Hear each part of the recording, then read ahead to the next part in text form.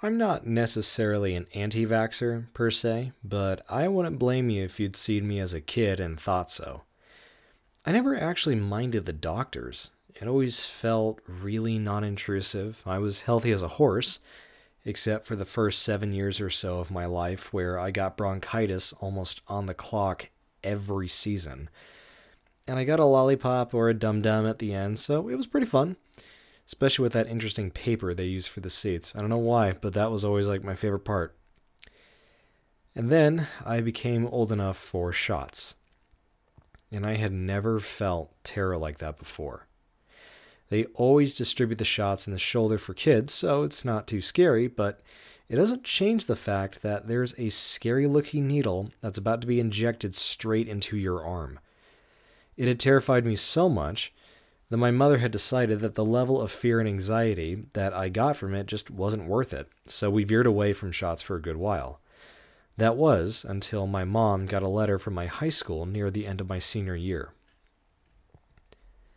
I guess you're suspended, she said, confused. Why? I said, just as confused. I guess you never got vaccinated for whooping cough. I remember that time pretty vividly, too. There was kind of a big whooping cough outbreak, and the school was having no funny business involved with it, which meant they were pulling medical records left and right, and if you weren't vaccinated, you were on a 2-week suspension at least. But instead of giving me a 2-week vacation, Mom scheduled me for a doctor's appointment immediately. It was a quick one-and-done appointment, and I had the needle injected into my shoulder again before I even realized what had happened. But for some reason or another, I remember that hurting a lot more than it did when I was a kid. Maybe it was because I remembered it more.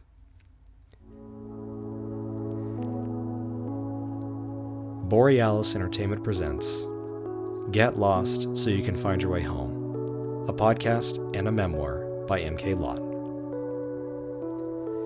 Chapter 27, Plasma. There are no two words more wonderful to hear after a layoff than economic hardship. If you haven't heard of that term before, consider yourself lucky, but economic hardship is a kind of deferral that you can plead to have your payments from a specific company temporarily paused. In this case, it was student loans.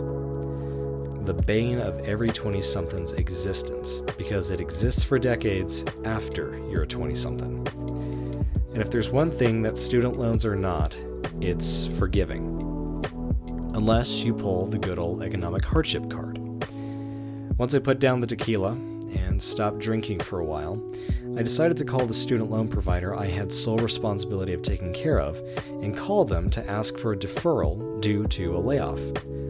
Once I said the word layoff, they were pretty lenient with the request and told me that the deferral would be active for 3 months.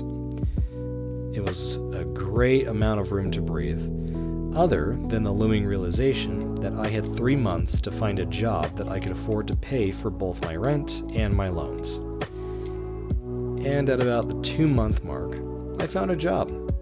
Something of an odd job researcher for a tailor shop right next door to the cafe that I go to every morning for coffee. I did a little bit of everything, researching apps and software that could help with their marketing, rewriting and redesigning their website, taking care of their inventory, helping out at the front desk during the busier days like Black Friday, steaming suits, and when I could, learning how to sew and alter clothes. The pay was a little lower than I had become accustomed to, but it was still enough, and there was always promise of increasing wage. So, once I was able to build up enough of a reserve, I could slowly bring my loan payments back into the mix without too much of a shock. But I needed to know first exactly how much I owed. Normally, I could look at the bank statements and just find the name of the provider, but I naively chose what are called variable rates. That means, based on the economy and how long of a payment length I have left, the amount that I owe actually changes every month, whether it's by a few dollars or a few cents. Usually, people pick variable rates over the opposite, fixed rates, because variable rates have an easier barrier to entry and they can have lower interest. Again, if things don't change that drastically. So I called the loan provider and checked on how much I was going to owe once the deferral period was over. And the number I got was substantially higher than what I was expecting. Variable rates can make your payments go up, yes, and I also learned the hard way that just because your payments ended doesn't mean your interest rates did too. So, when you take an economic hardship deferral, when you come back, your monthly payments are slightly going to always be more expensive than they were before the deferral. So, they can make your payments go up, but they can't make your payments double. So, I got off the automatic AI chat call and spoke to an operator, a human, more specifically. It turns out they ended my economic hardship after 2 months, not 3. So I was past due on 2 payments. As the stress was settling into my core, I was sifting through my emails and saw that I got a notification for a payment that was late. That was understandable. I must have not seen it before I called. But the amount on that email was different than the one that I actually owed. So I inquired on that one too. It turns out, because of COVID, all government loans went through a forgiveness period, and of course, there was only a matter of time when the forgiveness period would end. And it happened to end at the same time that my economic hardship deferral ended. And I was not given a reminder until I got the email that I was past due. So I went from finding and starting the path to financial stability to owing almost $500 in student debt overnight. And late fees. I was going to build my way up to the rate that I needed, like I said before, but at this point, I needed more hours, more pay, and more jobs. And I got a terrifying realization. It was either the loans or it was rent. I could be homeless, or I could have the government send collections after me. And thankfully, I have a very understanding landlady. It also helps that I'm very transparent with her on updates for the payments, and I've known her close to 8 years, who recommended an option that I never considered in college, but every college student and their dog had done at least once. Blood plasma donations. If that doesn't ring a bell, here's a little science lesson. There are 3 components that make up your blood. Plasma is the component that makes your blood a liquid. And because of that, your blood is able to coagulate, which means it clots to stop your body from losing more blood. It carries proteins that help your immune system throughout your body. It regulates your body temperature, and that's just among a bunch of other things that it does. So, it's also why plasma donations are so heavily pushed, and Medical News Today refers to plasma as liquid gold, because according to them, the US alone is in need of about 10,000 units of blood plasma every day. For the common people, aka you and me, that means money incentives. Lots and lots of money incentives. My landlady's proposal was maybe I try donating plasma to make up the difference and catch up on my past due loans. That was a great idea, and in college, I would have done that in a heartbeat. But then I thought about all those times that I had to deal with shots or blood tests for jobs. The shots would terrify me at the intensely sharp pain in my shoulder, and every time I gave blood, even just a little bit, I would get queasy and pass out. My landlady assured me that plasma was different, because instead of taking blood out, they would separate my blood from the plasma, and then put the blood back in with a chemical called saline that helps replace the plasma instead of just putting back in blood with no way of moving smoothly in your body. I didn't like it, I'm not gonna lie, but from the way I saw it, I had no other choice. that was as immediate or as high paying as plasma. I managed to snag a coupon that said if I could find a way to fit 8 sessions into 30 days, I could get $850 in donations. Then it would probably drop down to about 30 to 60 per session. That's, I think, the national average. And that was enough to pay for my loans and then some for rent, all before my paycheck. So, on my first day off for the week, I made the 20-minute drive down to the donation center. It was the same kind of environment that you'd expect from a medical center. Sterile, white, and smelled like excessive hand sanitizer. The nurses and phlebotomists were all huddled around their stations while donors either sat for their questionnaires or were in line to give a pint or two.